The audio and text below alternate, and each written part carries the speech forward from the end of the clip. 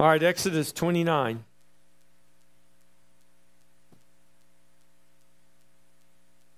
You ready? And this is what you shall do to them to hallow them. For ministering to me as priests, take 1 young bull and 2 rams without blemish, and unleavened bread, unleavened cakes mixed with oil, and unleavened wafers anointed with oil. You shall make them of wheat.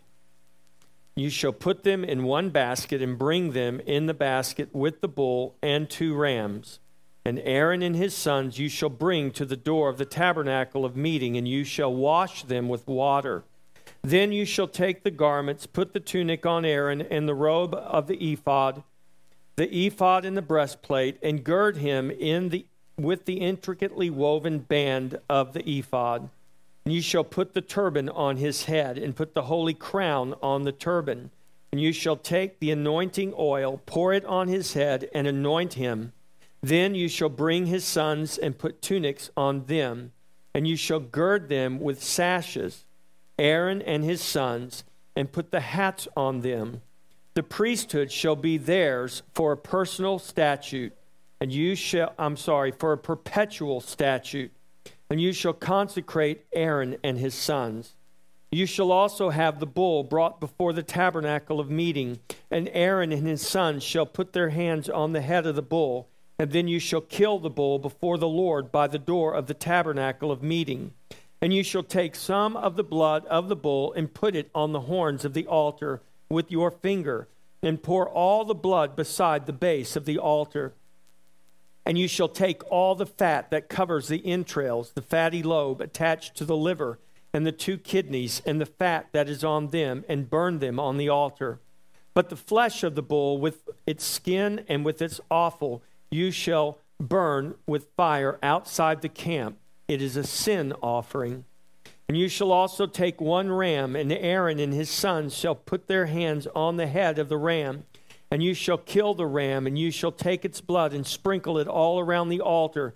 Then you shall cut the ram in pieces, wash its entrails and its legs, and put them with its pieces and with its head. And you shall burn the whole ram on the altar. It is a burnt offering to the Lord. It is a sweet aroma, an offering made by fire to the Lord. And you shall also take the other ram, and Aaron and his sons shall put their hands on the head of the ram. Then you shall kill the ram and take some of its blood and put it on the tip of the right ear of Aaron and on the tip of the right ear of his sons, on the thumb of their right hand and on the big toe of their right foot, and sprinkle the blood all around the altar. And you shall take some of the blood that is on the altar and some of the anointing oil, and sprinkle it on Aaron and on his garments, on his sons and on the garments of his sons with him. And he and his garments shall be hallowed, and his sons' garments with him. Also you shall take the fat of the ram and the fat tail and the fat covers and the fat that covers the entrails, and the fatty lobe attached to the liver, the 2 kidneys and the fat on them, the right thigh, for it is the ram of consecration, 1 loaf of bread, 1 cake made with oil, and 1 wafer from the basket of the unleavened bread that is before the Lord. And you shall put all these in the hands of Aaron and in the hands of his sons, and you shall wave them as a wave offering before the Lord. You shall receive them back from their hands, and burn them on the altar as a burnt offering, as a sweet aroma before the Lord. It is an offering made by fire to the Lord. Then you shall take the breast of the ram of Aaron's consecration and wave it as a wave offering before the Lord, and it shall be your portion. And from the ram of the consecration you shall consecrate the breast of the wave offering which is waved, and the thigh of the heave offering which is raised, of that which is for Aaron and of that which is for his sons. It shall be from the children of Israel for Aaron and his sons by a statute forever. For it is a heave offering, and it shall be a heave offering from the children of Israel, from the sacrifices of their peace offerings, that is, their heave offering to the Lord. And the holy garments of Aaron shall be his sons after him, to be anointed in them and to be consecrated in them. That son who becomes priest in his place shall put them on for 7 days. Then, when he enters the tabernacle of meeting to minister in the holy place, and you shall take the ram of the consecration and boil its flesh in the holy place, then Aaron and his sons shall eat the flesh of the ram and the bread that is in the basket by the door of the tabernacle of meeting. And they shall eat those things with which the atonement was made, to consecrate and to sanctify them. But an outsider shall not eat them, because they are holy. And if any of the flesh of the consecration or of the bread remains until the morning, then you shall burn the remainder with fire. It shall not be eaten, because it is holy. Thus you shall do to Aaron and his sons according to all that I have commanded you. 7 days you shall consecrate them, and you shall offer a bull every day as a sin offering for atonement. And you shall cleanse the altar when you make atonement for it, and you shall anoint it to sanctify it. 7 days you shall make atonement for the altar and sanctify it, and the altar shall be most holy, and whatever touches the altar must be holy. Now this is what you shall offer on the altar: 2 lambs of the first year, day by day, continually. 1 lamb you shall offer in the morning, and the other lamb you shall offer at twilight. With the 1 lamb shall be 1/10 of an ephah of flour mixed with 1/4 of a hin of pressed oil, and 1/4 of a hin of wine as a drink offering. And the other lamb you shall offer at twilight, and you shall offer it with the grain offering and the drink offering as in the morning, for a sweet aroma, an offering made by fire to the Lord. This shall be a continual burnt offering throughout your generations at the door of the tabernacle of meeting before the Lord, where I will meet you to speak with you. And there I will meet with the children of Israel, and the tabernacle shall be sanctified by my glory. So I will consecrate the tabernacle of meeting and the altar. I will also consecrate both Aaron and his sons to minister to me as priests. I will dwell among the children of Israel, and I will be their God, and they shall know that I am the Lord their God, who brought them up out of the land of Egypt, that I may dwell among them. I am the Lord their God. This is the word of the Lord. Father, we thank you for your word. We thank you for this gospel, this good news, this proclamation of Jesus Christ in our salvation by grace through faith in him. Father, we ask that you would give us eyes to see, give us ears to hear, open our hearts and open our minds.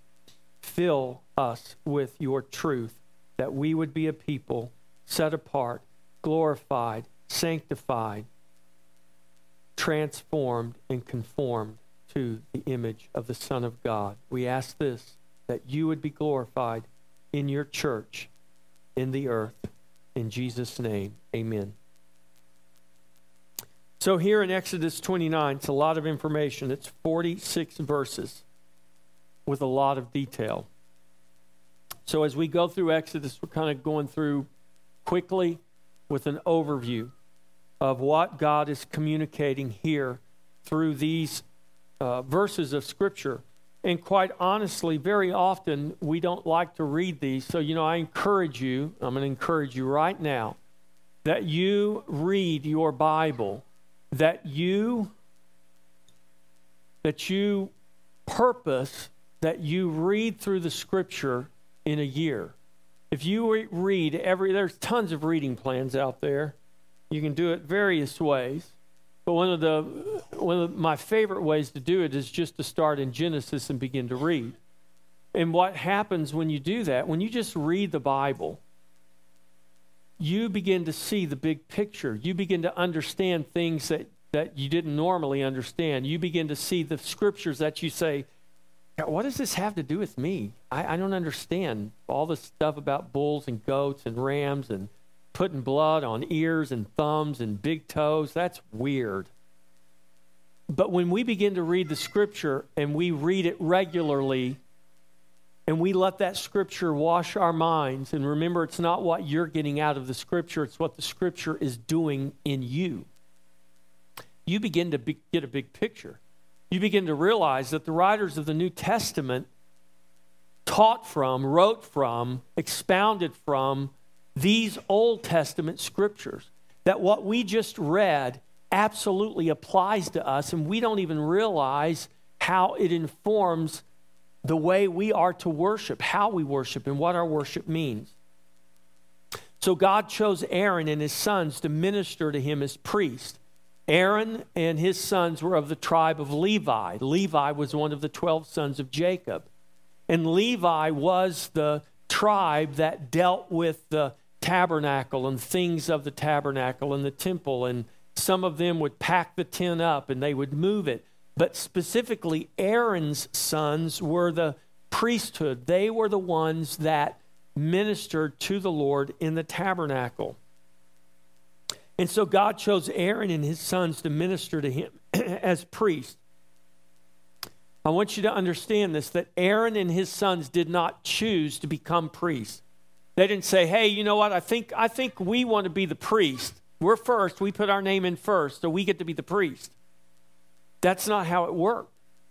God chose Aaron and his sons, and God said to Aaron and his sons, you shall be my priest.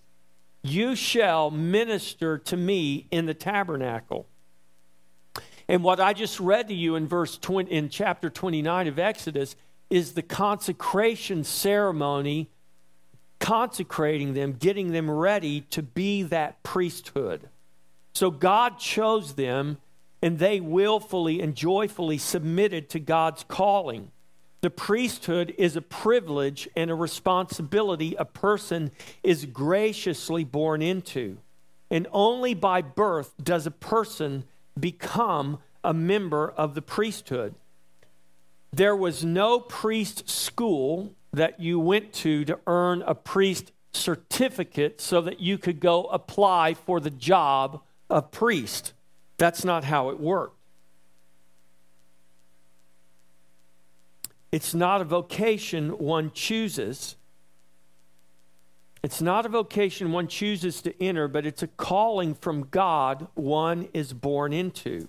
Today, we are not sons of Aaron. We are called sons of God by a new birth, by grace through faith in Jesus Christ, by a new birth in the Spirit.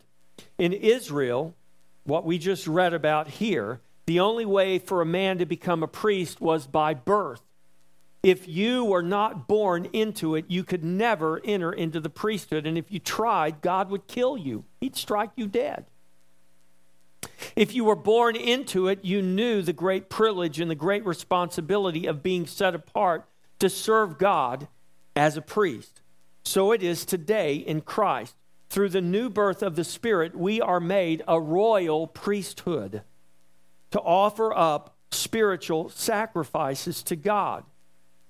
And we are, as Aaron and his sons did, we are to count it our greatest privilege because we have been given the greatest calling. Let me read another scripture to you, 1 Peter chapter 2, verses 9 and 10.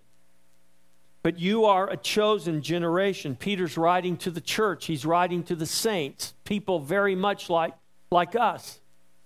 And he says, but you are a chosen generation, a royal priesthood, a holy nation, his own special people, that you may proclaim the praises of him who called you out of darkness into his marvelous light, who once were not a people, but are now the people of God, who had not obtained mercy, but now have obtained mercy. Peter is very aware of Exodus 29. He's very aware that the priesthood could only be entered into by birth. He's writing this to Gentiles because he says, you who were not a people are now a people. That's the Gentiles. Israel was the people of God. They were God's chosen people. The Gentiles, everybody else in the world, were not God's chosen people. Peter is now Peter, this Jew, is writing to these Gentiles, and he's saying, you who once were not a people, you are now a people. In fact, he says, you are a chosen generation, a royal priesthood, a holy nation, his own special people. Peter is very well aware that the priesthood only came through Aaron under the Mosaic covenant, under that system of sacrifice, under that system of the law. Peter is saying, now we have entered into a new creation, a new covenant, and you people who were not God's people are now God's people. How? By grace through faith in Jesus Christ. You were not chosen, but you are chosen now. You were not royal and you were not a priesthood, but you are now a royal priesthood. You are not a holy nation, but now you are a holy nation. You were not his special people, but now you are his very own special treasure. That's literally what that says right there. That in Christ we become God's very own special treasured people. This is who you are in Christ Jesus. Do you know that? Do you know that, church? So, chapter 29, God gives us the summary of this chapter right in the very opening. This is what you shall do to hallow them, to set them apart, to dedicate them wholly and completely, to be priests who serve and minister only to the Lord. That word hallow means to set apart, to dedicate for a specific purpose.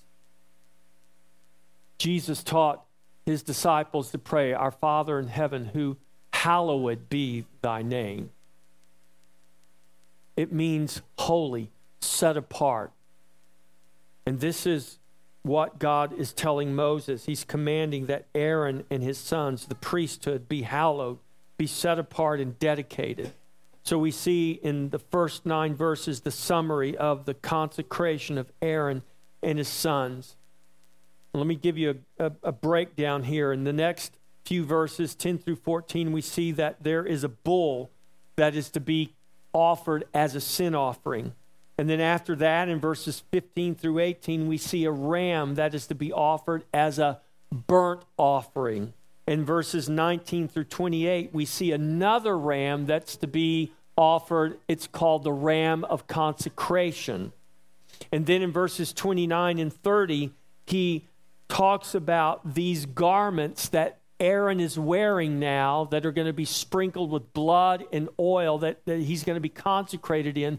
Those specific garments that Aaron wore were to be kept in perpetually so that each generation, when a new high priest succeeded Aaron and the succeeding high priest, they would wear Aaron's garments for 7 days to go through this process of being consecrated into the priesthood. In verses 31 through 34, we see Aaron and his sons eating the consecration offering, the ram of consecration, and the bread there at the door of the tabernacle. In verses 35 through 37, the consecration ceremony is for 7 days. They're not to leave the doorway of the tabernacle. They're to stay there night and day for 7 days. And God says, if you leave, you die. Verses 38 through 46, we see that God institutes the continual offering of a lamb. A lamb every morning, a lamb every evening, every day of the week, continually, until God says no more. So these 46 verses break down and they give us this picture of this consecration ceremony. In verse 1, you shall hallow them. This is what you shall do to hallow them. And in that process, God says, take 1 young bull and 2 rams without blemish. Now remember, to hallow means to set apart, to dedicate entirely to the Lord for the Lord's service. This is what's happening to Aaron and his sons. Remember, I just read to you that we are a royal priesthood. And if we're a royal priesthood, and we are now a priesthood under a better covenant based on better promises, if Aaron and his sons were a priesthood dedicated to God entirely, how much more are we to be a priesthood dedicated entirely to the Lord? Somehow we miss that, though. Somehow we think Jesus somehow lowered the bar and basically has this attitude that it doesn't really matter what we do. I'm covered by Jesus, so it doesn't matter how I live my life. It doesn't matter what I do. Where do we get that? Well, I'll tell you where we don't get that. We don't get that from the Bible. That's not what we get from the Bible. Now, we might read this and we might think, man, it's kind of sucky for Aaron. You mean Aaron didn't get to choose that he was going to be a priest? What if Aaron didn't want to be a priest? What if Aaron wanted to be an artist? What if Aaron wanted to be a musician? What if Aaron wanted to be a plumber? What if Aaron wanted to be an electrician? What if Aaron wanted to be an entrepreneur? But God says Aaron has to be a priest. See, that's the wrong way to look at it.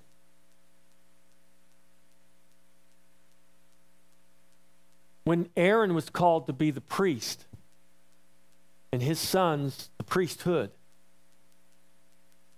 Aaron didn't see it as anything except the greatest privilege that could be bestowed upon him. That he would be the one that would enter into the very presence of God and minister to the Lord on behalf of his people. Aaron saw that for what it was. The question is, do we see that for what it is today in our own life? Because the scripture is clear that you are called a royal priesthood. That means you are priests. Revelation says we're kings and priests under our God. And as priests of God, are we trying to figure out the minimal we have to do in order to still make it to heaven? Or are we trying to figure out how we can pour ourselves into God's service and God's kingdom in greater ways?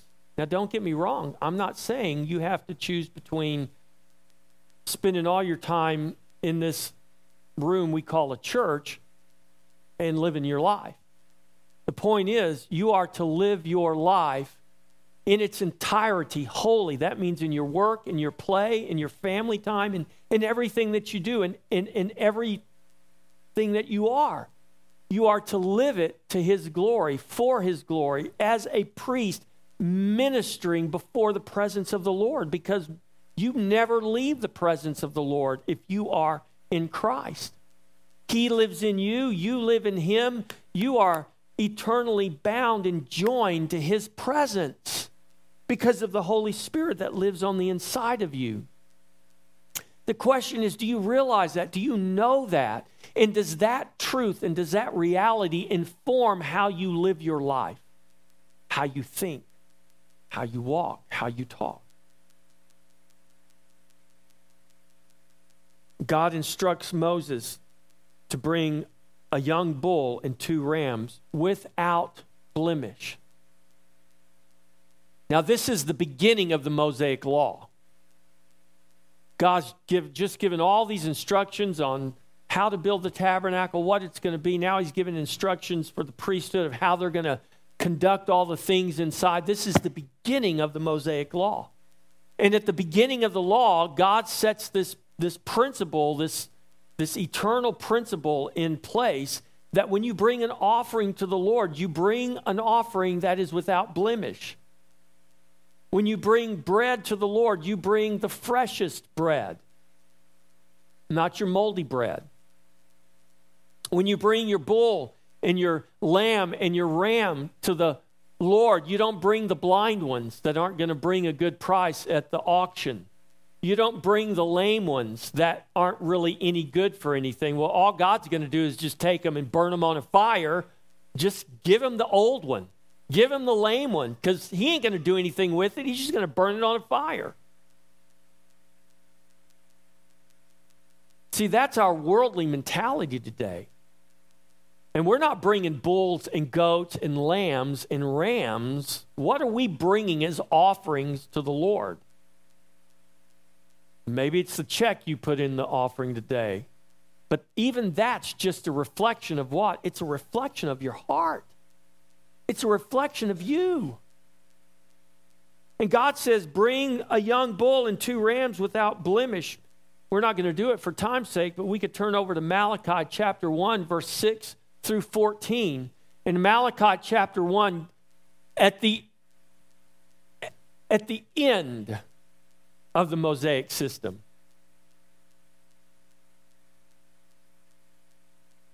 when Malachi wrote his prophecy, there was under 500 years left before the temple would be destroyed.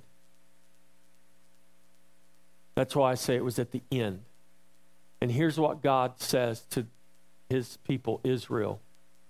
You bring to me blemished offering. You bring to me bulls and goats and lambs and rams that are lame, that are blind. You bring bread that is corrupted. What's corrupted bread? Honey, do we have any fresh bread? Always got this stuff that's got mold on it. Hey, take that down to the tabernacle and give that to God. He's just going to burn it anyways. And this is what God says. You bring to me blind, lame animals to offer to me. You bring to me corrupted bread. He says, you're under judgment for this. And this is what we saw in Israel's history. Because they would not, from their heart, worship God the way God commanded that he be worshiped. And you know why Israel had a hard time worshiping God from their heart the way God commanded that be worshiped? Because their hearts weren't right. It wasn't that they didn't know how, it's that their hearts weren't right. And so the way we worship indicates what's happening with our heart. Now, on the outside, it may look great. You know, they might not know that no one else around you may know that lamb that you're bringing to offer to the Lord is blind. You got it on a rope and you're bringing it to him and you're going to give it to the priest and maybe they'll never know it's blind, but guess who knows it's blind? God does. There's ways that we can worship where it looks, for all practical purposes, perfectly normal.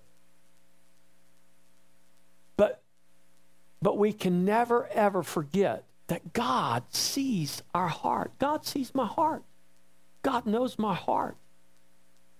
God knows when I need to repent, even when I don't know I need to repent. But he'll let me know.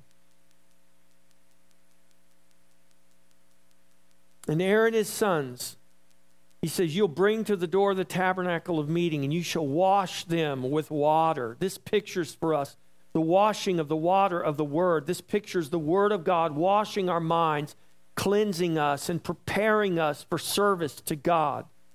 If the only time you hear the Word of God, read the Word of God, is when it's up there on that screen, you need to repent of that.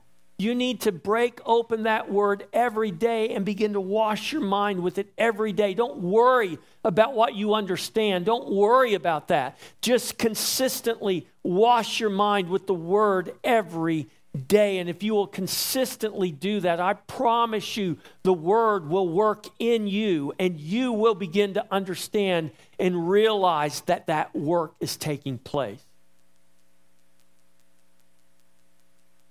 Bring them and wash them with water. Then you shall take the garments, put the tunic on Aaron, the robe, the ephod, the breastplate, gird him. So having been washed with the Word, we put on the holy garments that mark us as priests by our birth.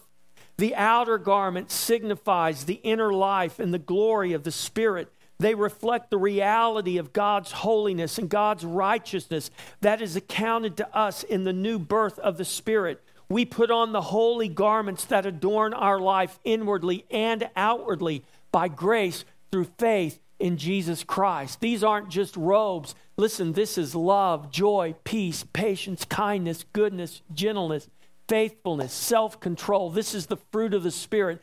These are the garments we are to be clothed with.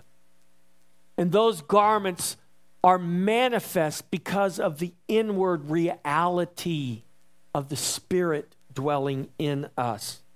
So all of this pictured here in Exodus 29 that appears irrelevant to us has absolute relevance for us today. Through the washing of the water of the Word, this is how we begin to learn how to walk in kindness, in righteousness, in holiness.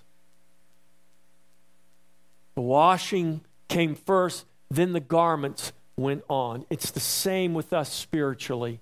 You're not going to know how to walk in those things that God commands us to put on until you begin to wash your mind with the Word of God and let that Word fill you and renew you.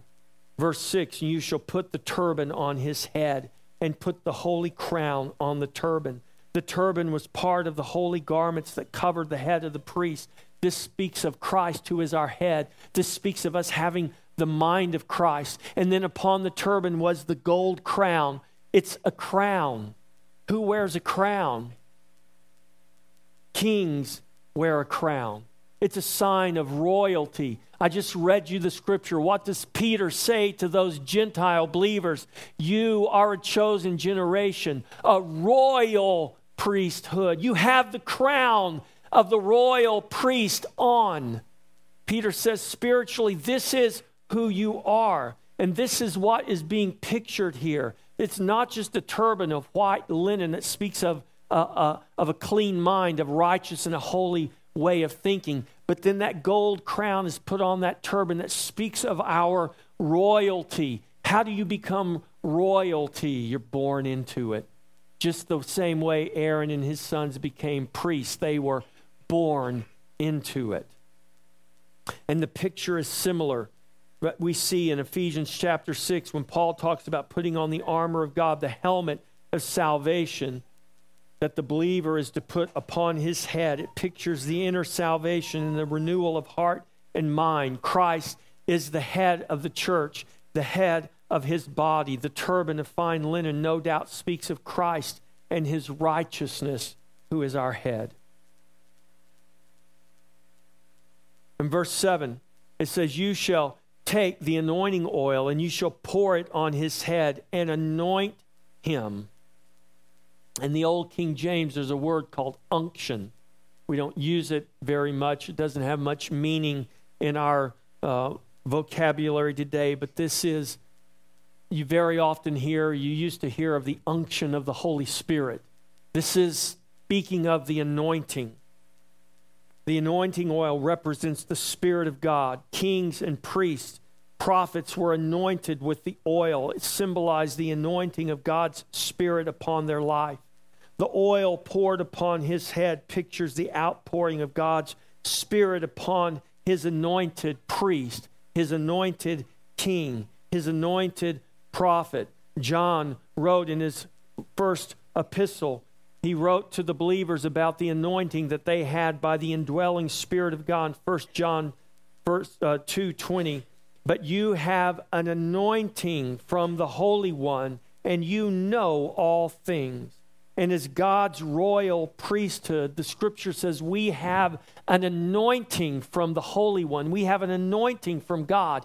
It is the Holy Spirit that lives on the inside of us. This is what we saw on the day of Pentecost when God poured out his Spirit. Who did he pour it upon? He poured it upon his people. He poured it upon his new royal priesthood. And that day of Pentecost, when God poured out his Spirit, was a picture of God anointing, pouring the oil of anointing upon the head of his priesthood there at Pentecost. And he has been anointing his priests ever since. He has anointed you by pouring into your heart, by pouring into your life, by pouring onto you and into you the anointing of his Holy Spirit. In verse 8, he says, you'll bring your sons and put tunics on them and gird them, and Aaron and his sons put hats on them. He says, the priesthood shall be theirs for a perpetual statute. So you shall consecrate Aaron and his sons. This is the promise God gives, I believe, concerning our children. Listen, your children are not guaranteed to be saved because they are your children, but there are promises made to you and your children because they are your children. And this is what we see with Aaron. God says to Aaron, to Moses, the priesthood is perpetual. It is for you, for your sons, throughout all the generations. And there was the expectation that the sons of Aaron would be priests. Does that mean they couldn't go err? Does it mean they couldn't sin? They couldn't stray? No, we're going to see later on. Later on, we're going to see where Aaron's sons, the very two sons that got consecrated in this ceremony, brought strange fire to the altar. And when they offered strange fire on the altar, you know what happened? Fire came from the altar and consumed them and killed them. And you know what Moses told Aaron?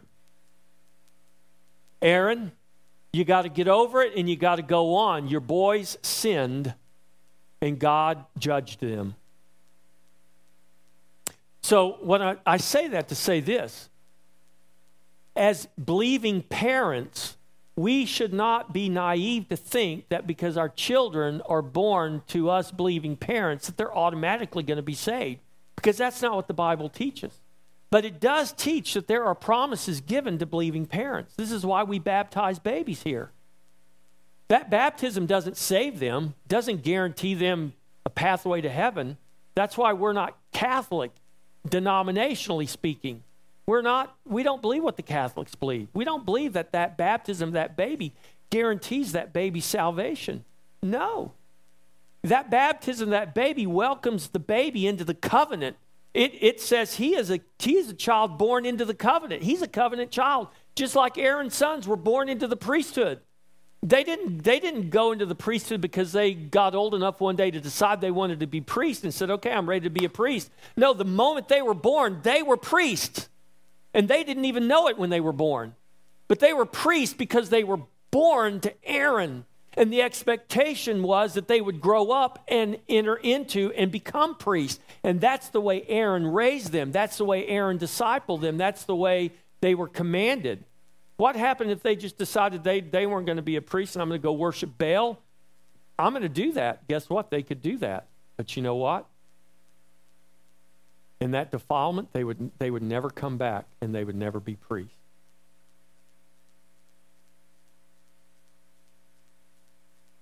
So the priesthood, this is what he's saying. This is a perpetual statute. Parents, expect your children to trust in Jesus. Raise your children to trust in Jesus. Baptize your children as covenant members and then treat them as covenant members and raise them as covenant members. And if they don't worship Jesus, if they don't trust in Jesus, you should be shocked and surprised if you do your job right. But if they do grow up and trust in Jesus, even as little children, you should not be surprised. It just means you've done what you're supposed to do. You followed the Scripture and done what the Scripture has commanded you to do.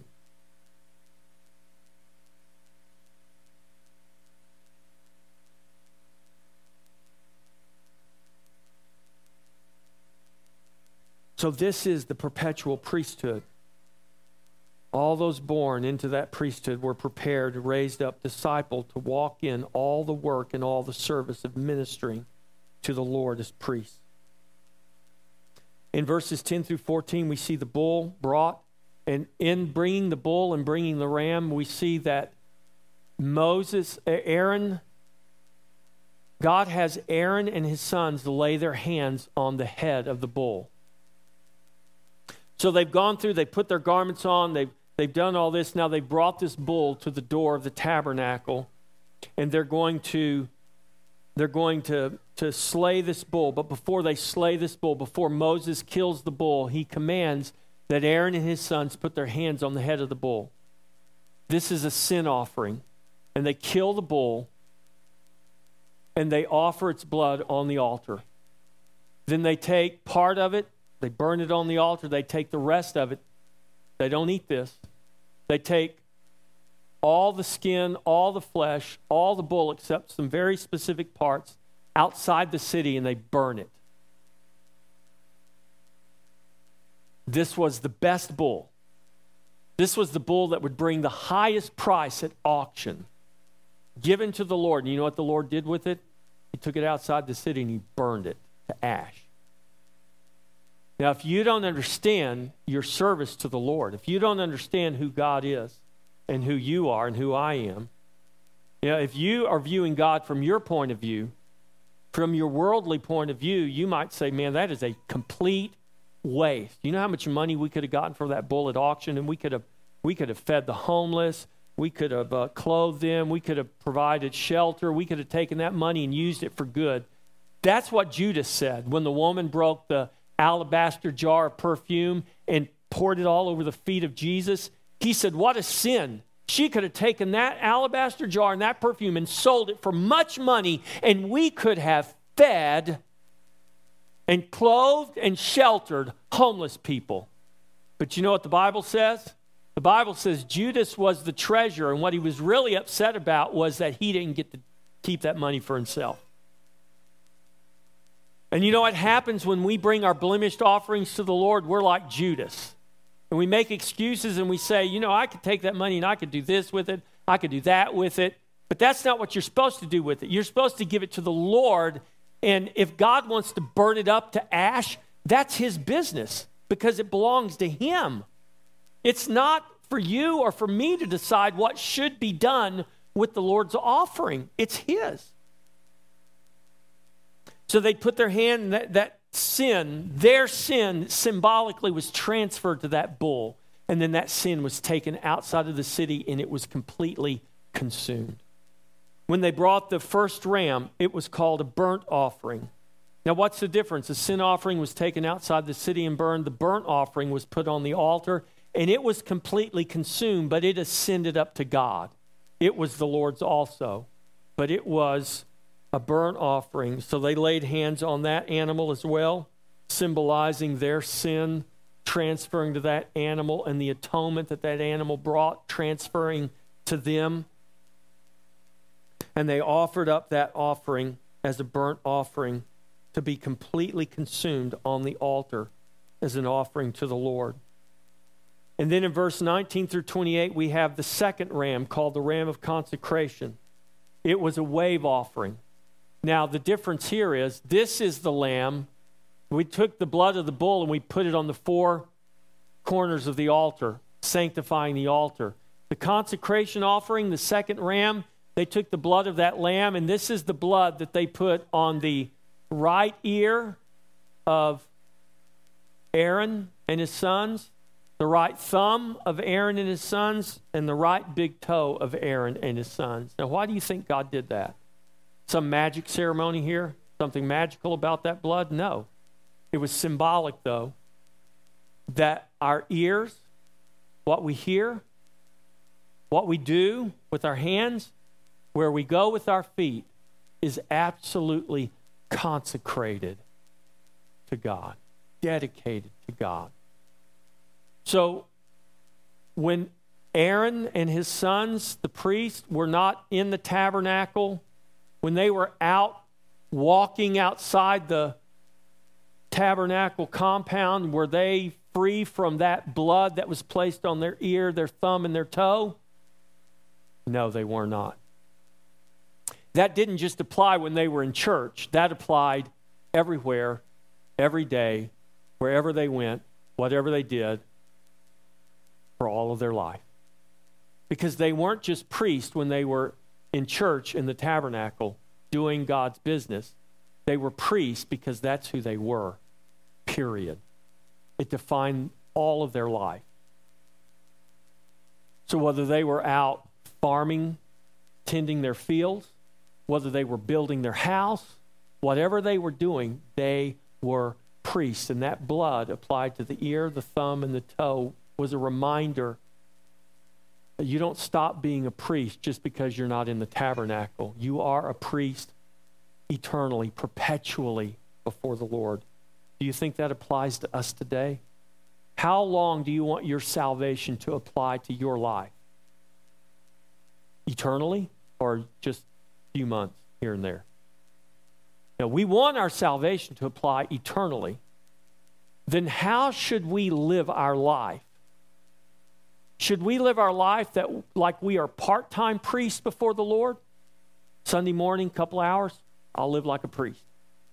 I'll sing like a priest. I'll praise like a priest. I'll read my Bible like a priest for a couple hours on Sunday morning. But the rest of the week, I'm free. No.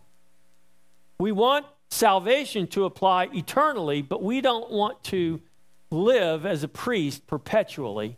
We want to live as a priest part-time. And God says it doesn't work that way. How did you become a priest? Did you pay for it? Did you go to school for it? You have the certificate? Are you a card-carrying member of the priesthood? You got your concealed priesthood card in your wallet? Huh? You know how you became a priest? You were born into it. Specifically, you were either born again into it or you're not a priest. But if you have been born again of the Spirit and you are in Christ Jesus right now, the good news for you, I hope it's good news to you, the good news for you is that you are a priest to God. And that priesthood is not part-time, it's not lifelong, it's eternal in Christ Jesus. And that ram of consecration was the ram that they took that blood and they applied it. And then that ram was also, they took part of that meat and they offered it to the Lord, but the other part of that meat they were to take to a boiling pot at the door of the tabernacle. They boiled that meat and they ate it. Just like in a little bit, we're going to come to this table and we're going to eat this bread and we're going to drink of this cup. And Jesus said in John 6, unless you eat my flesh and drink my blood, you have no part of me.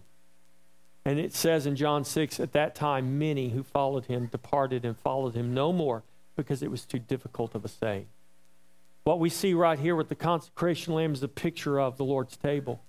It's a picture of us eating his flesh and drinking his blood. Because when Aaron and his sons ate the consecration lamb, they were to eat it. They were to eat the bread, drink the wine. They were to eat it all. And what they couldn't eat, what was left, they were to put it back on the altar and give it as a burnt offering to the Lord. But it wasn't not to remain for the next day because God says this is holy. So we see this picture that we are eating and drinking the very thing that defines who we are. This is a picture of the priesthood. This is the intimacy of us being joined to God. Now I want to touch on this last part, the continual offering of the lambs. So this happened every day, 7 days a week, 2 times a day. From this time, every morning at 9 o'clock, a lamb was offered. Every afternoon at 3 o'clock, a lamb was offered. There were no rain days. There were no snow days. There were no holidays. Every day, twice a day, a lamb of the first year was offered as a burnt offering to the Lord. No one ate it. It was God's. And that was to be until God stopped it. You know when God stopped it? He did stop it. He actually stopped it when his lamb was sacrificed at 9 o'clock in the morning and then gave up his spirit at 3 o'clock in the afternoon. When his lamb hung on the cross.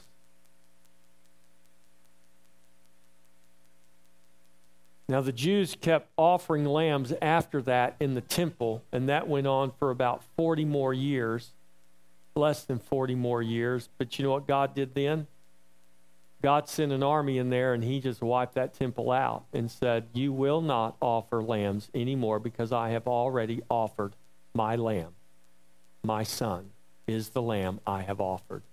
And do you know why that temple has not been rebuilt to this day? Because the only reason that temple existed to begin with was to give us a type and a shadow, a picture of the lamb who was to come. That lamb has come. He is still offering. He is perpetually his life is perpetually in the presence of the Father. His life at the right hand of the Father is a perpetual, eternal reminder of the Lamb that was offered for your sin and for my sin. And it will eternally be a reminder to the Father. It is how you and I will come into the presence of the Father. It's how you and I will see Jesus face to face one day. It's a reminder that we are not our own, but we have been bought with a price. And we are to therefore glorify God in our body. For our body is the temple of the Holy Spirit. Do you know that, church? And our acceptance in the Father is eternally provided through the sacrifice and the life of Jesus Christ. Jesus is our atoning sacrifice. He is our great high priest who has offered himself once and for all that we would be accepted in the Father. So in Christ, we are welcome in the Father. And the table of the Lord that we're getting ready to come to, you guys come on up. The table of the Lord reminds us that we have been accepted because he gave his body and he shed his blood. He became the way, the truth, and the life. And there is no other way to the Father except through him. And you, Christian, have been given the privilege to be called his royal priesthood, to minister to him daily, come into his presence, to live in his very presence. Aaron and his sons couldn't leave the tabernacle for 7 days. David says, oh, that I could dwell in the house of the Lord forever. It was his desire. We come to church on Sunday. The World Cup is happening right now, and there are people all over America going, oh, if the preacher would only shut up so I could go catch the end of the football game. Do you see the difference? Do you know who you are? Do you know what Jesus has done for you? You're only going to live on this earth for a very, very, very, very, very short time, but you will exist. You will live somewhere for eternity. It will either be in the presence of God, and you will thank him that he has made provision for you to be there, or it will be apart from his presence.